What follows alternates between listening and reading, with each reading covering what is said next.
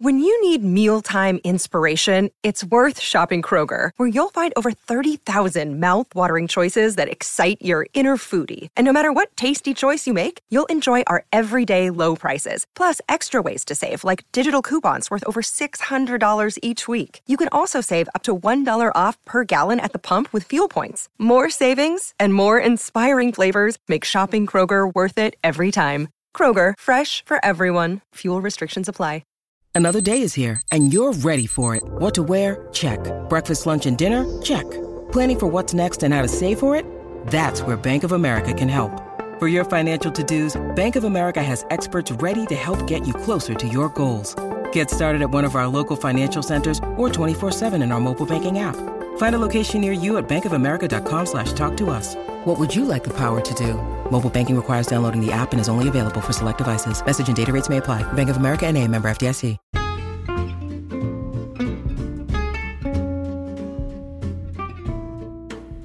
Hey hun, it's me, Danielle. I am a licensed clinical mental health counselor, and I'm here to talk about all the ways multi-level marketing and mental health do not mix. It is important to know that this podcast is not meant to diagnose or for treatment. This podcast is based off of personal experiences and opinions, and is meant to educate and entertain. Now sit back and start healing with me on this episode of From Huns to Humans.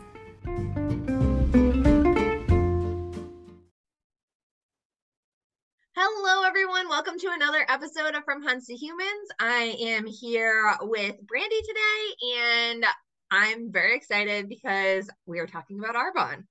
Yes. So was Arbonne your first MLM? Yes, it was. It was my first and only MLM that I was a part of. Well, we love that. Yeah. Especially when, like, I know, like, that's so common for people to try, like, 3 or 4. So, like, it's like 3 to 5 is usually what we say. So it's always really exciting to me when, like, people figure it out the first time and don't jump to another one. Do you, like, I know we're jumping right to the end of your story, but do you have any, like, insight as to why you didn't jump to another MLM right away? I think my experience leaving Arbonne was just so bad in general, that I didn't really want to have that experience again. So I kind of, being a part of Arbonne, you do learn the keys and cues that people use in direct messaging you. Like, I remember I posted not that long ago, like, my body is, I'm very young, but I'm going through menopause. And I was just asking people, like, hey, like, does anybody know something to increase your metabolism? I had 5 girls message me, all a part of MLM. And it's just like, I don't know. It doesn't feel good. And, like I said, leaving was so hard. So I just didn't want to be a part of anything like that again, or pull anybody else into the MLM world. Yeah, that makes total sense. All right, let's circle back to the beginning of your story. What got you into MLM? Yeah, so so kind of backtracking here. So my husband and I had been trying to have kids for about 3 years, and we just weren't having any luck. So I actually had gone to several different doctors. One doctor just kind of was straight up with me, said they couldn't do anything for me. So I found somebody else who, the second doctor, she actually found out that I had endometriosis really bad, which is that buildup of tissue inside your body, and especially on, like, the reproductive organs. So she had gone in there and taken a bunch out with surgery.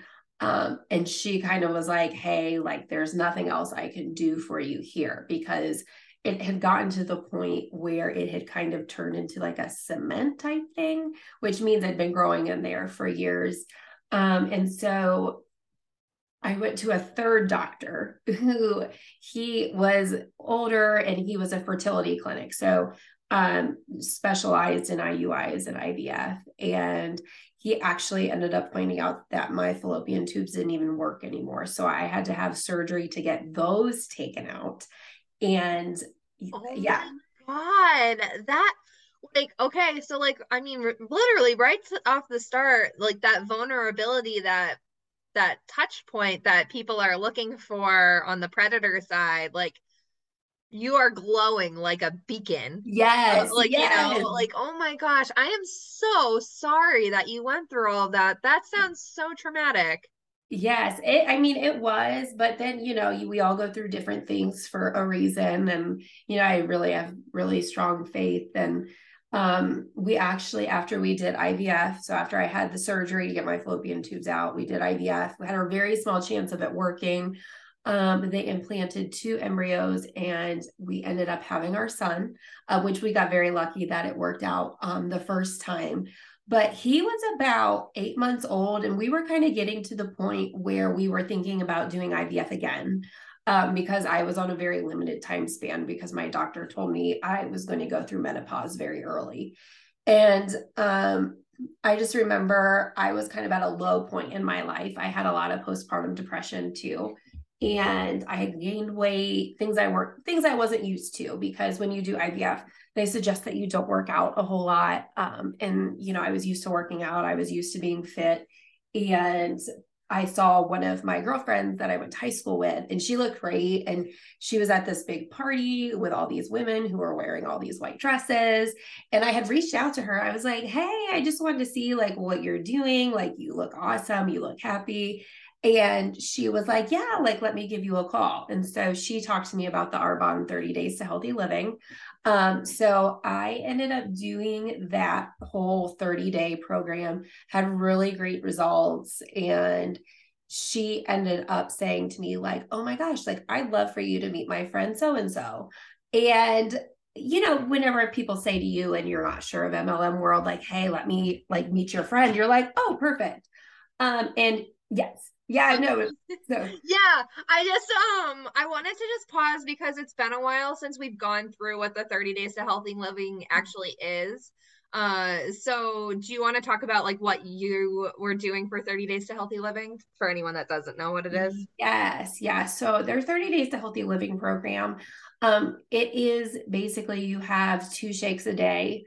And you're eating like this. You also are taking like a probiotic, their Digestion Plus, the greens, and everything like that. So you're basically having 2 liquid meals a day. And then you're also doing like a lemon ginger cleanse to get all of the crap out of your colon. And you have like 1 solid meal at dinner time. So you have 2 liquid meals and your solid meal, no snacking, just water and their fizz sticks. You have to get rid of all of caffeine, artificial sugars, and stuff like that. So you're basically doing that diet for 30 days. And the meal plans are coming from the people in Arbonne. So there's really no doctor support behind what they're doing. The people themselves, like each team has their own set of meals that they're giving people. So that's kind of what the 30 Days to Healthy Living was that I did. And no wonder I lost so much weight, because I really wasn't eating a whole lot either. Yeah.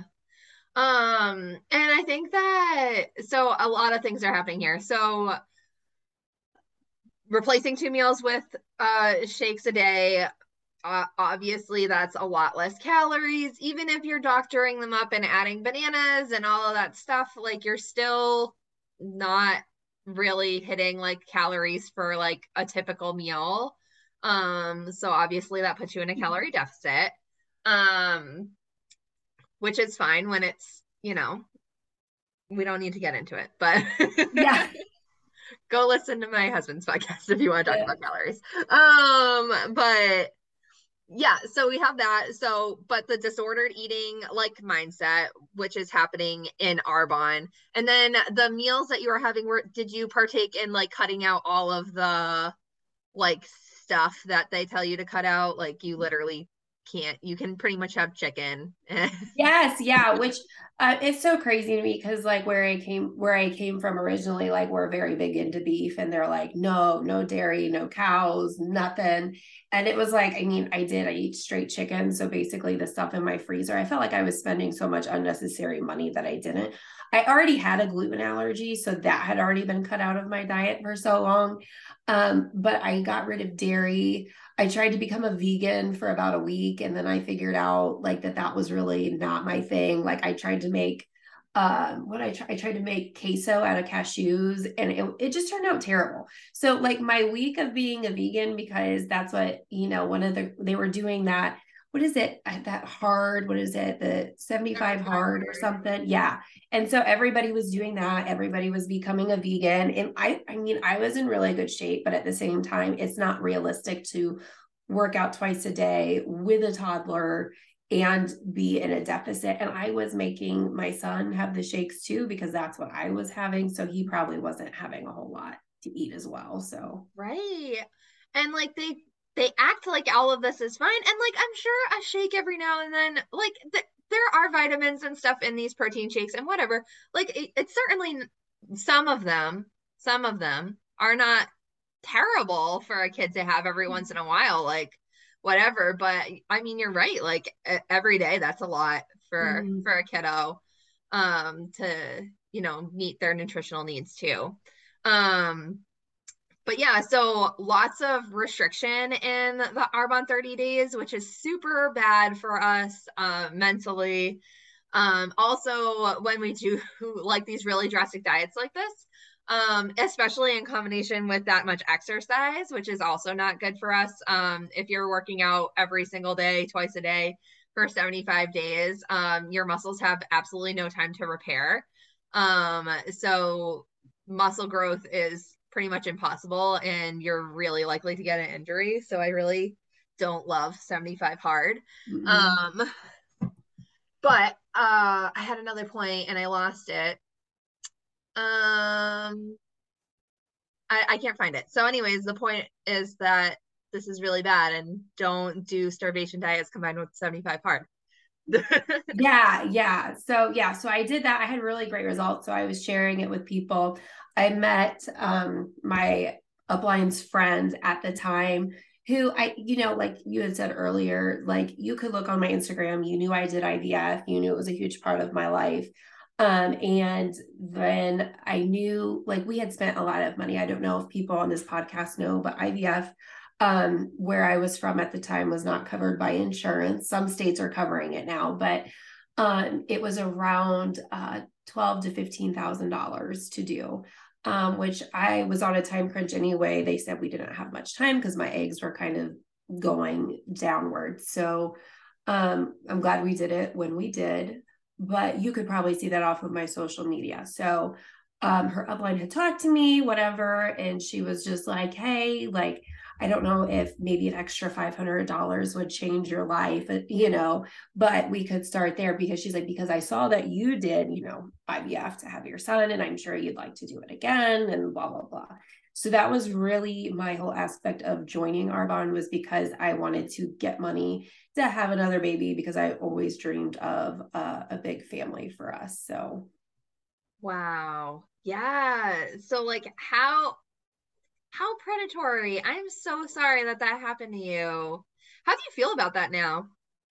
It feels terrible. Like, you don't realize that people do stalk your social media until, like, that's what you're taught in multi-level marketing. You stalk the social media to try to make some sort of connection.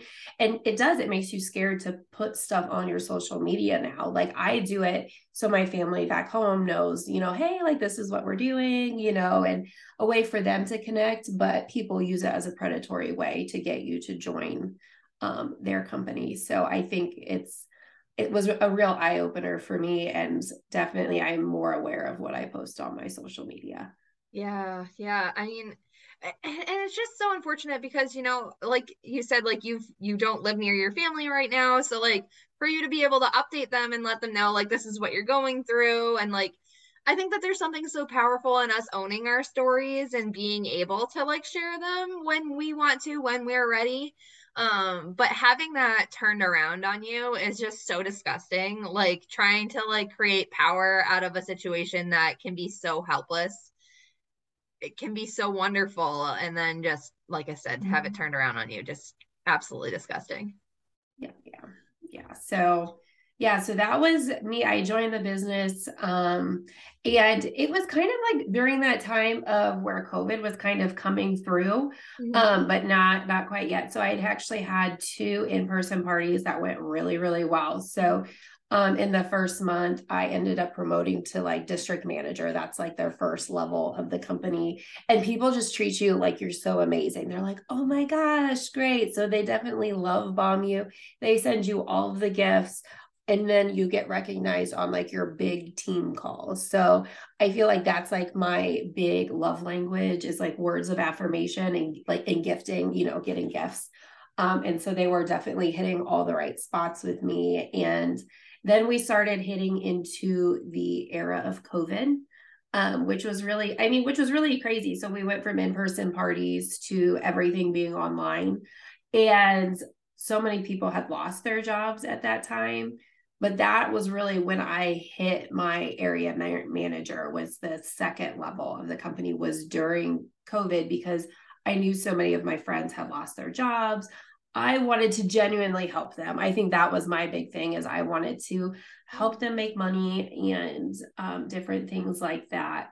And so I had grown really big in a time when people were really struggling with money. Right.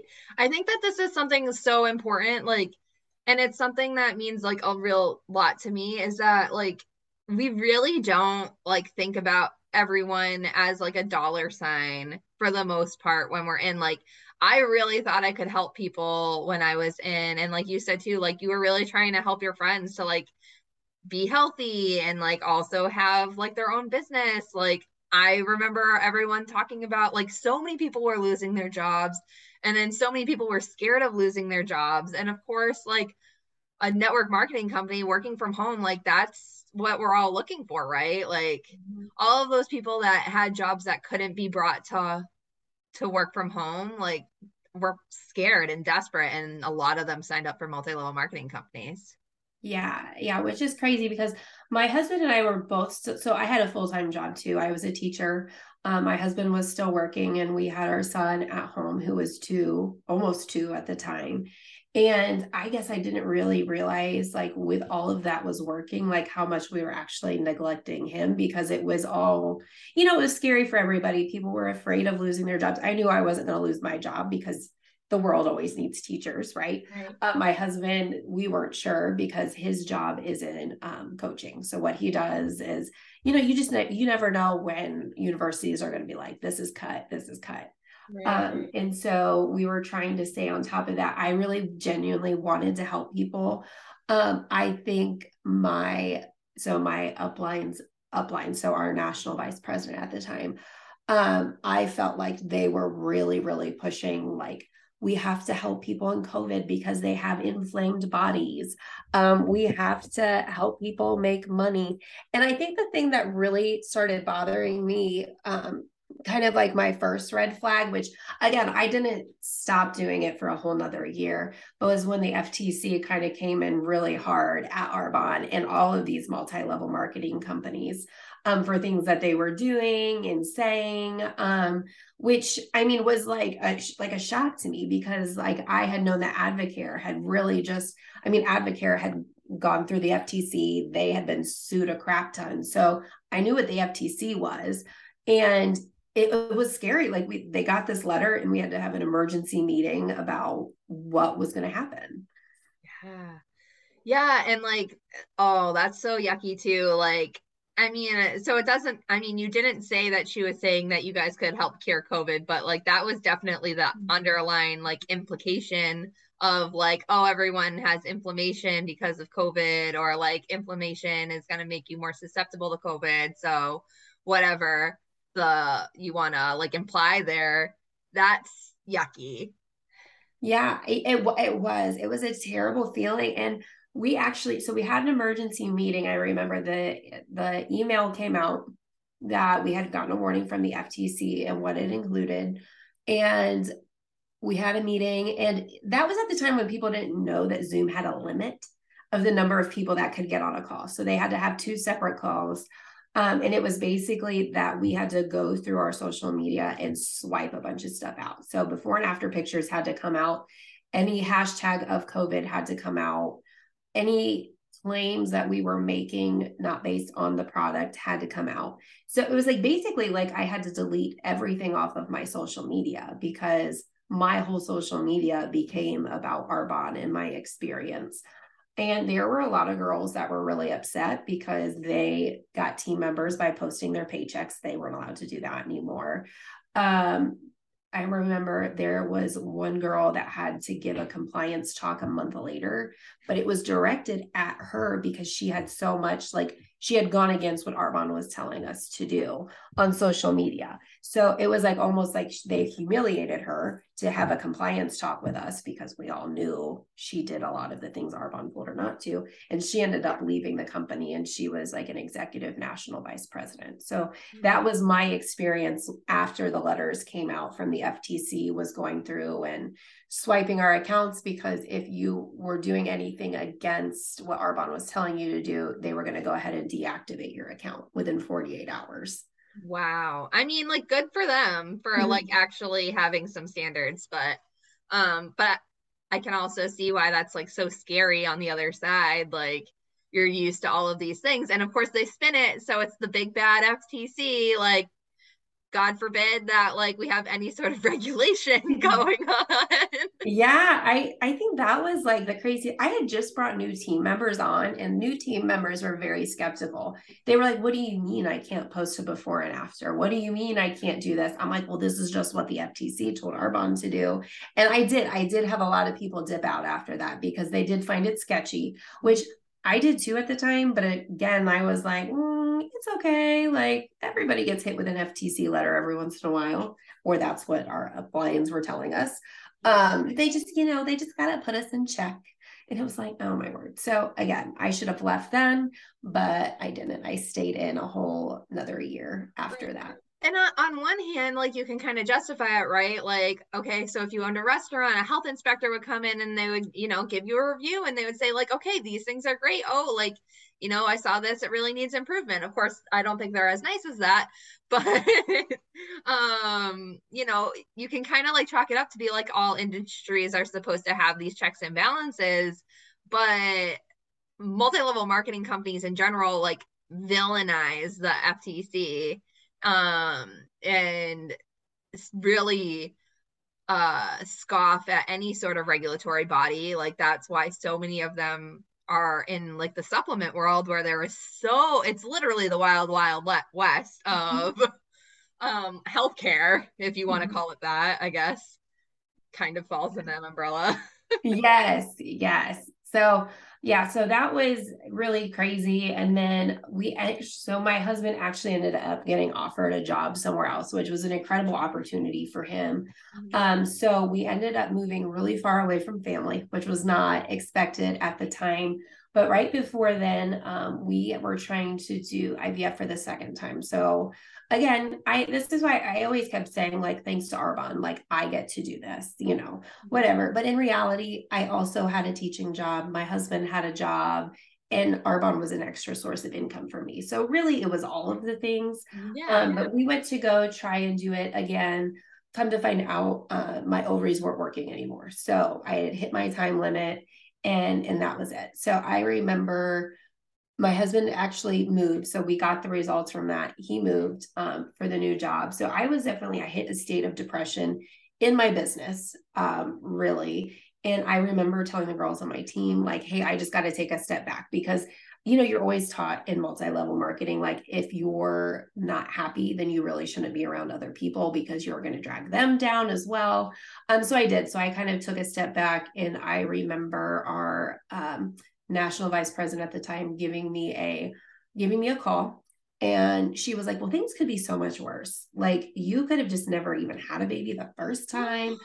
There's always the option of adopting. So like, you're totally fine. Like, things could be worse. And but that was my experience with it. And I just remember thinking to myself, like, are you kidding me? Like, there's no sympathy in there whatsoever. It was just like, hey, we'll just keep moving forward, because eventually you're going to get enough money that you can adopt. But I don't think people always understand, like, yes, I do have the heart for that. Yes, it might be an option someday, but like, let me process not being able to have my own biological child anymore. Right. Like, and like, you're allowed to have whatever feelings happen during that time. And like, for her to just dismiss and take away and not be like a validating friend is so inappropriate and wrong.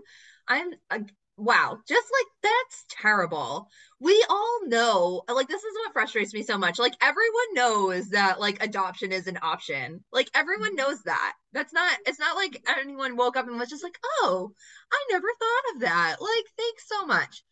Oh, Yes. So that was really. I'm sorry. And No, also go ahead. to say what would have happened if you didn't have your son, that literally made my stomach drop. That's so gross. I think I've said this on the podcast before, but I'm gonna say it again. Like, trauma is not a dick measuring contest. We don't need to like compare trauma to other people to validate our own. And like, it's the same thing. So like being like, oh, well, like I don't deserve to be sad about this because other people have it worse is the same thing as saying I don't deserve to be happy about this because other people are happier. Like, it just, that is ridiculous. Mm-hmm.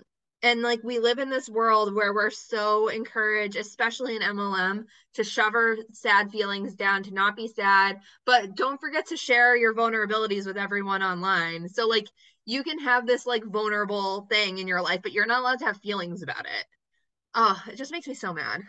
Yeah, no, I know. And at the time it made me mad too. But then I was like, oh yeah, like, eventually I started thinking, she's right. Like, at least I have my son. You know what I mean? Like, they start to make you feel like, that was just like, that was my experience. It was just like, well, she's right on this end. So I'm just going to keep going, keep moving forward. So my son and I didn't actually start moving with my husband. We were back at home with my parents for about 3 months before we sold the house, got everything moved and things like that. So obviously my upline was like, you are so lucky. You are about to grow your business in a whole new place with all these new people. And you're just going to grow big. Well, that didn't happen, right? Like, my business started slowly declining, and it wasn't because of lack of effort. It was because I had genuinely wanted to meet people and actually make genuine friendships. And I feel like, and it's just my experience, like, most of the time, if you're in Arbonne or multi-level marketing, you're making friends in hopes that they'll buy a product from you or in hopes that they're going to join your business. And I was just like, the whole idea of meeting people, having gatherings at my house, it just like, it didn't make me feel great because I wanted to get to know people. I wanted to form genuine friendships, which I have down here. And I didn't want to include network marketing in my pitch to them, which I did at first. I mean, I was, talking to people about it, whatever. And they kind of had a negative feeling about Arbonne is what I ended up finding out. They'll be like, oh, I had a friend that did that. Like, it didn't work out well for her and all that other stuff. Well, then that's when, was it LuLaRich came out. And I remember I watched that and I was like, oh my gosh, like, so many of these things are happening, right? Like, with that, the things I'm taking part of, so many of that is happening. And I remember my upline definitely getting mad at me for not growing. Like, why aren't you growing? What's happening? Like, I'm going to come down there and we're going to throw a party and I'm going to help you because you need help, because clearly you're not doing what you're supposed to be doing. And I was like, well, so many people have watched this LuLaRich documentary and don't want to join Arbonne because of what happened with these people's experience and LuLaRoe. And she's like, that's not true. And why did you even watch it? So I was kind of shamed for engaging in that type of, thing, Danielle. I'm sure you're nodding your head. Yes. So you completely understand this. Yeah. I mean, like, the information control, right? Like, just taken straight from the Bite model, they don't want us to have the other side's information, quote unquote, the other side. Like, they want to control the narrative. They don't want you to have the facts and statistics that the FTC has. It's just, gross. I know. So eventually I ended up earning a retreat, right? I earned 2 retreats. the first one I went to was okay. I mean, it was a smaller group of people. So it went fine. Is this like a team led retreat? Yes. Okay. But you had to earn it. So you Of had to course. do so many, I know you had to do so much QV. So you had to sell so much product, but you also had to sponsor so many new people at the same time, even though we're not looking at recruiting technically with our experience with these earned retreats. You technically had to build a team in order to earn anything in Arbonne. So I had earned the first one, went okay. I mean, it was smaller group, so I met a lot of people. But you do, once you start crossing some teams, you find out that other people are having the same struggles you are. So you're like, okay, like not alone. There's these other girls that have moved different places too that have had a struggle, because it's like, okay, like, am I making friends to sell a product, or am I making friends because I want to make friends? That line right there. But it wasn't until my second earned retreat, which I ended up, Danielle, having to pay so much money after the fact.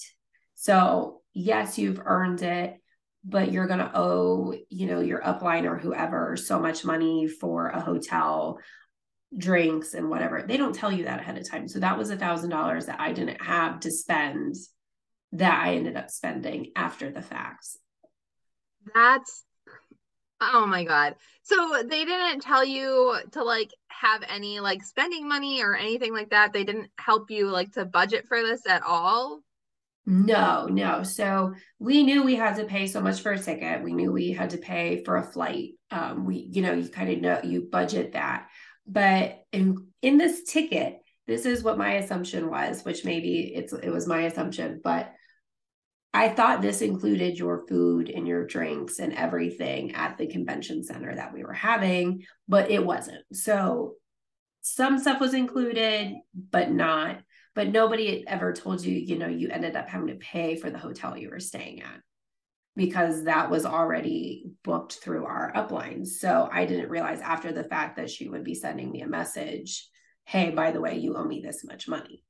That's so scummy. I really don't like that. Like, if you were planning a trip with your friends, you would like, everyone would be on the same page and say like, okay, like hotel's gonna cost this much per person. Like, we're planning to do XYZ things. Like, oh, like we should have enough groceries to cover these meals, but we're probably gonna go out these nights. Like, you know what I mean? Like all of those things would be discussed.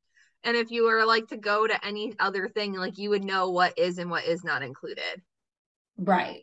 But they didn't do that there. So we went to this retreat, and in my experience, it was odd. We had to wear matching shirts. We had like a color palette plan we had to follow.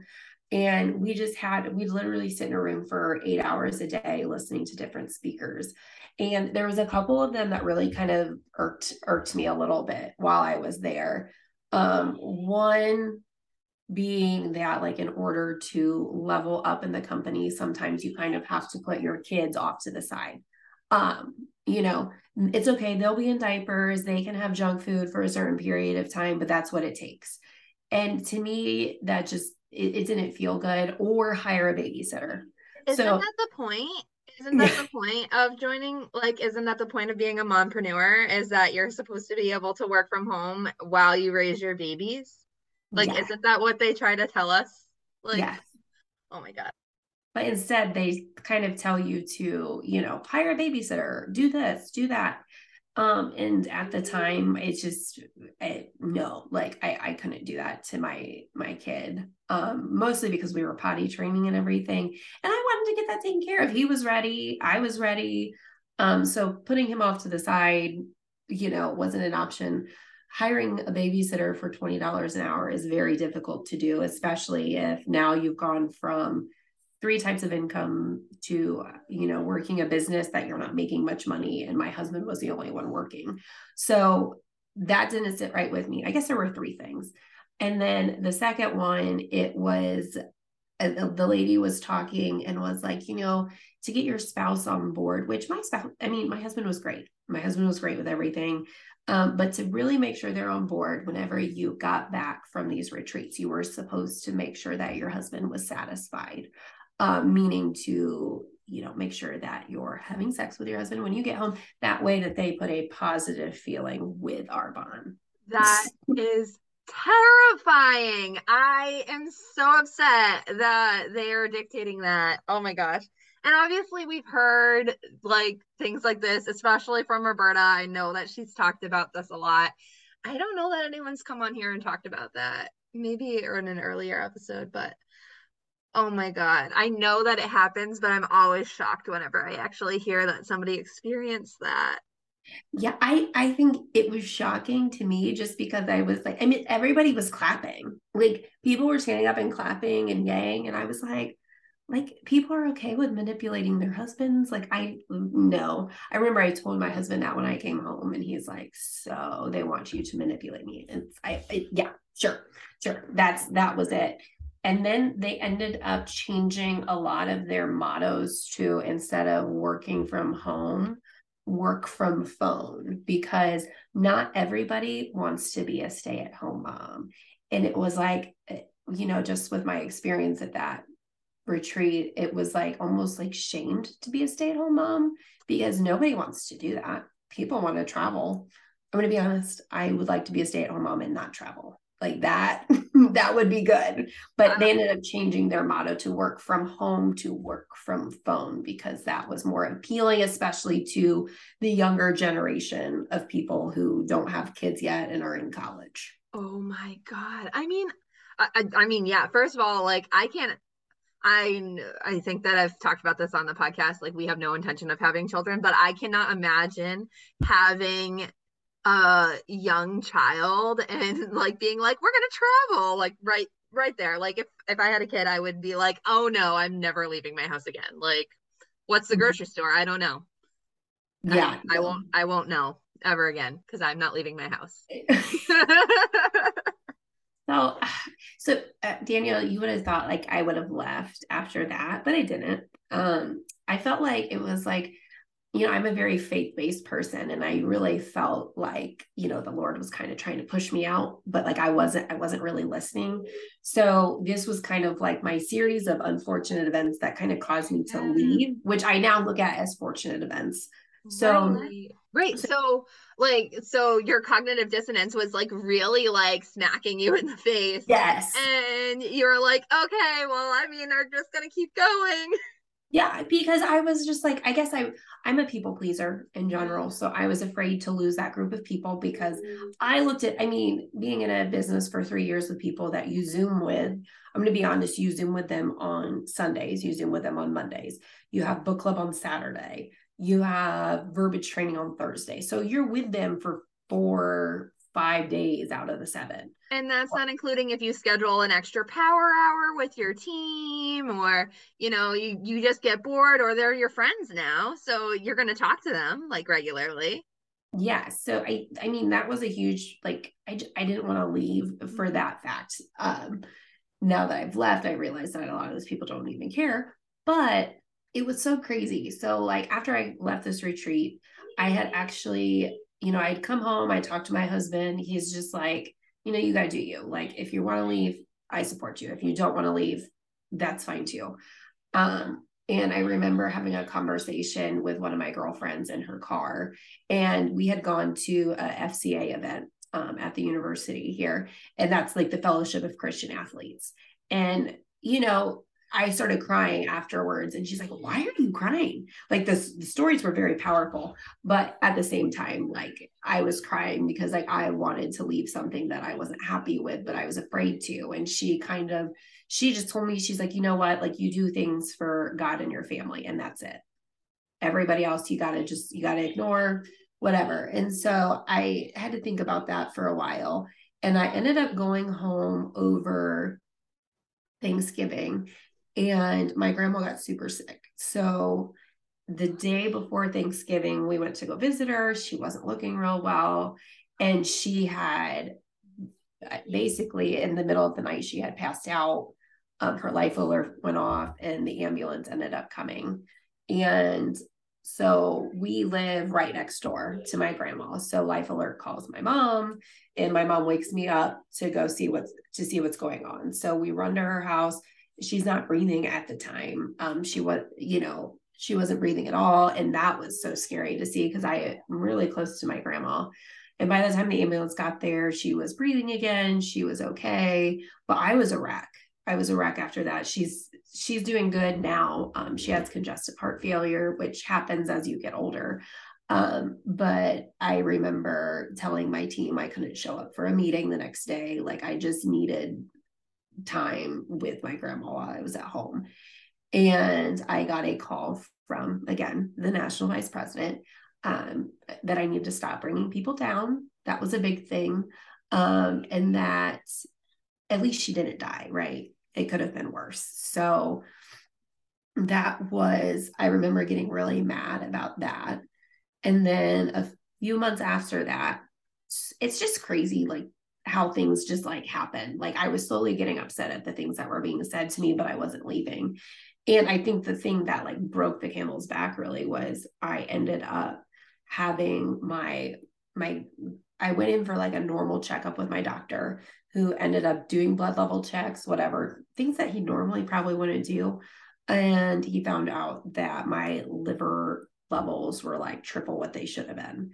So he sent me somewhere really quickly to have an ultrasound. They found out that my gallbladder was double the size it should have been. And so within a week, that had to come out.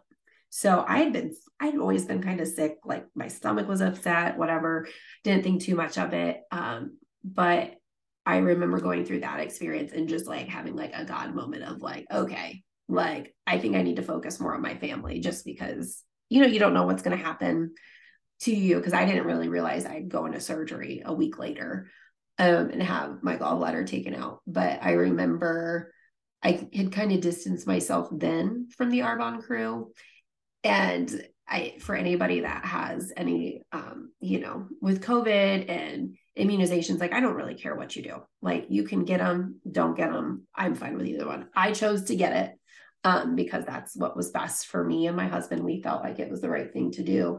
And when I did have to get my gallbladder taken out, my team, they're very big into conspiracies. I don't know if you know this, Danielle, but a lot of people, but they believed that my gallbladder was my fault because I had gotten the COVID vaccine. So it's my own fault. It was my own fault because I got the COVID vaccine and all that other stuff. So I think that was my limit. I think, again, like pointing out here that, the fear mongering of these things is really scary, especially when it comes to our health. Like, that is scary. We need to be listening to our doctors. And if your doctor says, hey, like, you have a history of vaccine injury, things like that, like, that's a very real thing. I'm not going to minimize that. Like, people have that lived experience. Absolutely. But like, if you're being coached by your doctors to do these things, like, that's why they exist, right? So it's just so scary, because also what's happening here is they're lining up and telling you, like, hey, don't trust science. Hey, don't look at these reports. Hey, don't look at facts and evidence. Look at all of like these rumors that we're going to spread, which is just absolutely scary. Yeah, I mean, it is. And I think that was kind of like my breaking point, because this conspiracy turned into these big, like with the QAnon thing, which Danielle goes a whole different direction. I know I'm going in a whole different direction. Oh, no, if you want to go there, we can. You are not the first person to tell me that Arbonne has brought them either to touch QAnon or all the way in. Yeah, well, I mean, I'm not a huge conspiracy theorist anyway, but like, that was huge. And I feel like, I don't know, but this was my experience with Arbonne, was that there was a huge divide in Arbonne over all of these conspiracy theories. So it was like a side of like, you were either vaccinated or you weren't vaccinated. I mean, that was kind of where it was going. And it was really crazy at the time. They had a national vice president's trip where half of them went, like they either got vaccinated or they got the COVID test, and they went to Maui or whatever it was. And then the other half stayed back and went to somebody else's house for their own retreat, where they weren't vaccinated. They didn't want to get COVID tested because they believed that the, government was putting stuff in their brains. and things like that. So there was a huge divide then based on the conspiracy theories and things like that. And even with like the human trafficking, which I know happens, like I've done, like that was my research when I was in undergrad, was on human trafficking, but they were giving money to an underground organization that none of us really knew about, but we were expected to give to, because that's what they were doing. They were, so Arbonne has their trickled own. into my team too. Yeah. Oh, it did. Okay. Yeah. Yep. And so just for anyone that has not listened to the episode that I did with A Stripper's Guide, good. I've learned a lot from her because I actually had somebody approach me and with wanting to sponsor the show, and they were affiliated with like a organization to stop sex trafficking, but it's very heavily police involved and very, very heavily like church involved, which for sex workers is actually really dangerous. We don't encourage police involvement in the sex work industry. So most of the time what you're looking for in an organization that is actually doing the work to stop sex trafficking are sex workers and survivors. They should be and are leading these organizations, and they know what they're talking about because they've been there, and they're the people that are most at risk, and they want to make sure that they're doing the right work. So just for everyone that's out there, if you don't know, definitely reach out to Leah if you want to have more detailed conversation about that, because and again, her handle is A Stripper's Guide. She's so knowledgeable about this and has really taught me a lot. So yeah, side note. Yeah, no, I love that. I just was like, it was just like they were talking about all these things that, like, you know, I wasn't familiar with, even like that Big Pharma was out to get, you know, Arbonne. Like that was a big thing, like Big Pharma. And I was just like, what the heck is that? So I'd ask my husband and he would tell me, and I was like, oh my gosh. So like, but you start believing these things because that's what they believe, right? And so there was a huge divide with our team in general. And I kind of like, some things were making me really uncomfortable. Obviously, accusing like me, like my decision to get vaccinated was the reason that my gallbladder got big and had to come out. And I just felt like at that point, it was time for me to go. So I should have, Danielle, what I should have done was just like slowly pieced out, you know, like where you slowly step back and people don't really notice. But I felt like I owed it to my upline, our national vice president, to just be like, hey, like, I gotta go. And I did. I mean, I called them, I had a conversation. I said, you know, there's just things going on that I'm not comfortable with. And I just think it's my time to go. I need to focus on my son, who is going through a lot of things with his speech delay. And it's like, nobody was understanding that my focus had to shift. And sorry, are you still an area manager at this time, or did you? Yes. Okay. Yeah, I was still an area manager, and I had actually gotten to the halfway point for regional vice president. So I had grown a lot.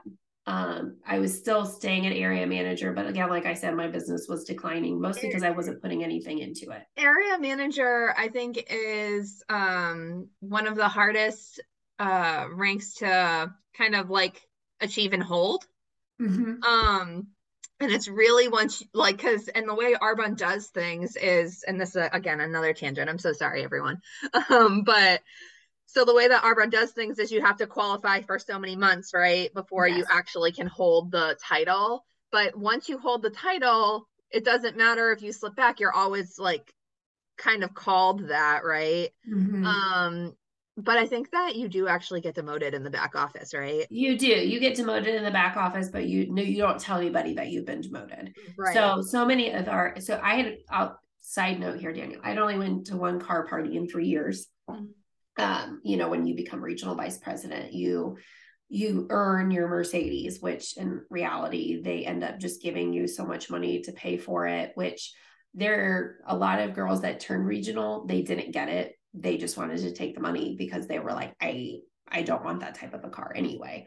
And so again, I'd only been to one car party, and I think all of our regional vice presidents got demoted, but nobody knew it. Just like I was an area manager, I got demoted, but nobody knew it because you don't advertise that, nor do you change your handles and your Instagram. Right. No, you're always an area manager forever. Yeah. It's gonna say on your gravestone, Brandy, area manager. Yes. Yes. But yeah, no, I definitely had declined. And it mostly because like I was going to Bible studies. I was doing all these things with, especially like my neighbors. Love them. They're my age. And they were really big on like, if something doesn't feel right to you, like, you know, you just got to let go of it. So I had let go of Arbonne, but the Huns weren't done. Like it's never done, especially if you've grown that fast in a short period of time. They would call me, they would send me messages. And I really think the breaking point was when I had a conversation with, you know, our upline and like the top dogs in Arbonne that were on our team.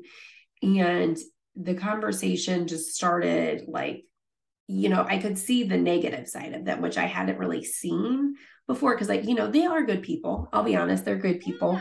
But I feel like there's a certain type of, once you get to the highest level, like, and you're doing things that are wrong, but you still don't care type of thing. Like, I feel like that's kind of where they're at. They're like, I'm going to tell you stuff and it's going to hurt your feelings. And I don't really care because I feel like I'm telling my truth type of thing. And the conversation was, I ended up putting it on speakerphone and letting my husband listen because he's wondering why the heck I'm on the phone this long, because nobody has 2-hour phone conversations anymore, unless it's with your mom, really, or somebody that you really love. But anyway, so the conversation just got kind of turned into the only reason I became good at social media was because of Arbonne. So without Arbonne, I would have never been good at social media. And people only follow me because I'm pretty. And I was like, okay. Or because I have a really good story to tell. Because I talked a lot about IVF. I talked a lot about my health issues. Which is so important. Like I said earlier, if you're open and ready to talk about your story, like we need that representation. Like a lot of people don't know what it's really like and don't know who to talk to or who to turn to when they're going through these things. So like, I really do commend you for being open to talking about that because we just don't have that representation. So that, oh God, I'm so angry for you. No. And okay, that part made me really angry because I still do. I do social media for small businesses. Nice. And I love that. I have a passion for social media, but for somebody to tell you like you're only good at it because of Arbonne is a lie, because I did the research on my own to become good at social media. And then another thing that got brought up was, well, you know, what if your husband leaves you? Then what? Like, you're a stay-at-home mom, you make no money. And it was like, well, I don't. And I think that's when my husband really got upset because, you know, we've been together for 14 years now. We've been married for 9. So like, you know, we're really big on like, we're always going to work it out. Like if something were to happen, like terrible, but it was like, well, what are you going to do if your husband decides to leave you? Then what? It was like that to me, I was just like, I couldn't handle the conversation anymore and it was done. Yeah. So that was the last interaction, like with those upper level people. Mm-hmm. And then it was the other girls on my team that would like, not on my direct team, but like your sideline sisters, right? Like your sidelines, your girls that you work with. I remember they messaged me and they would be like, are you happier without us now? Like, blah, blah, blah. Or they would be on Zoom calls and one of them would message me like, hey, how are you doing? Are you still in Arbonne anymore? And then you would find out that they were on a Zoom call because then you would get a message from one of them like being like, oh, so this is how you really feel. And it was like, but I hadn't messaged that person. So obviously so it's like Mean Girls, like three-way call, like, oh my God. Yeah. So that was my experience leaving. It wasn't great. And I ended up just having to stop answering people. I had to start blocking people on my phone just because like I couldn't handle it anymore. Like it just became too much. Like I felt like I was back in high school again, where it was like the motto in Arbonne's always like, you can sit with us, but now it's like, you're out. Like, yep. Yeah. And in all honesty, I don't talk to a single one of them anymore. I have had one girl that was directly on my team message me when she found out I left and was like, "Hey, I just want to let you know this is what happened and this is why I left." Because she never gave me a reason. She just was like, I like it's just too much with her job that she went back to. We'll come to find out our higher ups had reached out to her and given her the same business. So I felt terrible for bringing people in and not knowing for a year that's why they had left. But now that I've left and people know that I've left, I've had so many more people like reach out to me about their experience leaving. And it makes you feel not so alone.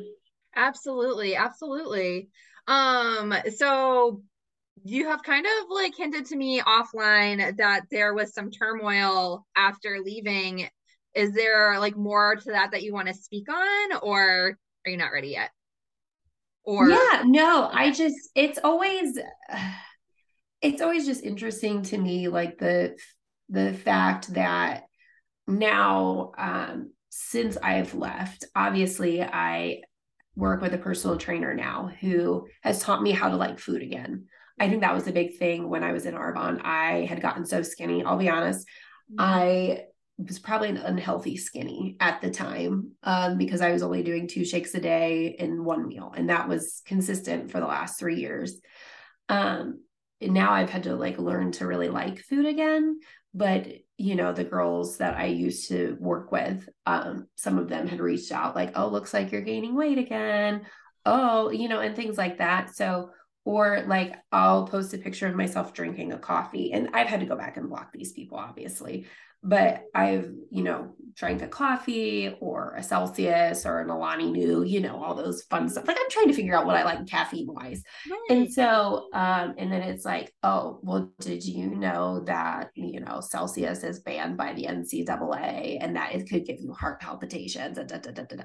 It's like, so it's like putting fear back in you or Right. shaming you for having an alternative to caffeine. So I just feel like you can leave network marketing, but I feel like there's always going to be some people who slip into your DMs that are like, "Oh, you're having that again? That's disgusting." Or, "Oh, that's why you're breaking out again because you're having dairy," and things like that. So I Yeah. feel like most people don't know the negative side to leaving, or they've never had that experience before. But since I've left, I've definitely had some girls mention that I've looked like I've gained weight. I'm living an unhealthy lifestyle when in reality, I'm just eating and liking food again, and I'm not afraid of McDonald's anymore. I'm so glad because you know what? That is, there's nothing morally wrong with, well, there's nothing morally wrong with food, and it doesn't matter where you get it. If that is what works for you and your family, then that's all that matters. Um, of course, there is a much deeper conversation that can be held there, but in general, overview, no food is morally good or bad. Mhm. And for anyone that's struggling with things being morally good or bad, I just started reading, I'm like halfway through this book by another therapist. It's called, not that one. It's called How to Keep House While Driving. While driving. How to Keep House While Drowning by Casey Davis. Um, and she's also on TikTok and Instagram. She's absolutely wonderful. But she talks about like taking morals away from regular tasks and like things like that. She doesn't like super get into it food wise, but I've definitely applied it myself, and it's been really helpful for me in this phase of my journey of deconstructing from MLM. So I've just been waiting to slip that into the podcast because I've been really excited about it. Yeah, yeah, I think that's great. I know I did once I left MLM, I went through and I think I threw every Arbonne thing away, the hats, the luggage, the candle, everything that they tell you is bad. It's like, okay, like everything's good in moderation. Um, Absolutely. I started lighting candles in my house again, Danielle, which feels really good to have like scented candles and not like things that smell like nothing. Right. I started wearing lotions and perfumes again, which I feel like everything is great in moderation, again, like you said, but Right. I went through a whole phase of taking everything Arbonne and I just stuffed it in the trash, which in reality I probably should have donated to people. But I think I was just so angry and that I threw it all away. Well, here's the thing. This is what I struggle with when it comes to throwing stuff, Arbonne stuff away. I've actually been thinking about it during this podcast. I'm like, I should really throw my stuff away now. It's like been a year and a half. Like, let's go. 2 years probably since I bought the actual products that are sitting in my closet, taking up space. Is that I struggled with donating it. Like I gave it some stuff to some friends that were still using the products, but I struggle with donating it to people who have never used it before because I don't want to show them this option that is very expensive. And honestly, I don't know if I can stand behind how good the products are anymore. Like it's so hard when you're deconstructing to know what is true and what is not true that like you can't like I don't know. I'm still at this point where I'm like, I don't know if these products are as quote unquote clean or pure as they're saying they are. What if they're actually really bad for you, like the Herbalife shakes are, and allegedly. So it just makes me really nervous to be like, let me go donate this like unopened bag of protein powder to like a shelter or something like that. Like, because I thought about doing that. I was like, oh, this would be fantastic. Like 30, like they're not the best meals, but you know, you're getting protein in that's still 30 meals for someone that they just have to add water to, which would be great for like a shelter or something like that. But I felt too conflicted about giving someone inaccessible products and then also not really knowing what these products are doing to us. Yeah. Yeah. I think that was like inside of me. I was just like, I can't like pass it on to anybody else. So I did. I went through a whole phase. I threw away all of the binders. I threw away all of the things. And I went to Ulta and Sephora, which is very frowned upon in the Arbonne community, in my experience. And I bought all new makeup and I feel really good about it. So. That's awesome. I know it's been a journey. Obviously, I'm in therapy now and I've gotten a lot of help in that way. Because I think, you know, people sometimes they shame therapy, but it's such a good thing, especially if you've gone through, you know, people don't think that leaving MLM can be traumatic, but it is. It can bring back bad memories from your past and things like that. So I've finally gone through that and starting to feel a lot more like myself again without that, you know, cult like putting stuff in your head. Absolutely. I'm so proud of you. And thank you for talking about going to therapy on the podcast because I just really appreciate it when people are, I mean, you've been open and honest through this whole entire episode, but I know, like you said, a lot of people are embarrassed about going to therapy. I don't know why. It's fantastic. I just have somebody that listens to me complain about whatever I feel like is wrong in my life and, you know, help guide me through that experience. And it's just so lovely. It's just so lovely. You know, hard, but lovely. Yes. Yes. All right. Is there anything else that you want to get into before I ask you my final question? I think that I just really wanted to thank you for starting a podcast and having something like this that people can go to. You and Roberta Blevins have been amazing, especially with leaving, you know, MLM and, you know, with Leah Remini talking about leaving Scientology too. I feel like it's really opened the door that, you know, MLM is like a cult, even though people don't feel like it is, or you think in your mind that you'll never join one. And then you do. And so I really just wanted to, you know, thank you for having a podcast that's so open and talking about different people's experience because it's very helpful. And the algorithm definitely worked in your favor because I've listened to your podcast for several months now and it's been life-changing for me. Well, I'm so glad. Thank you so much. That really means so much to me. And speaking of Roberta, I actually texted her while we were talking to ask when your episode is coming out with her. So definitely be on the lookout for that. It will be out probably after this episode, even though it was like Roberta has so many cool things coming up. But it will be out after this, so definitely keep an eye out. We're using the same name. Like Brandy will be like the name for the episodes for each, so you'll be able to tell, and I'm sure I'll post it on my story just so everyone can go and listen and compare. Because I think what you said to me when you recorded with Roberta, you were feeling really angry about everything still, and now you've kind of come to a little bit more like peace inside.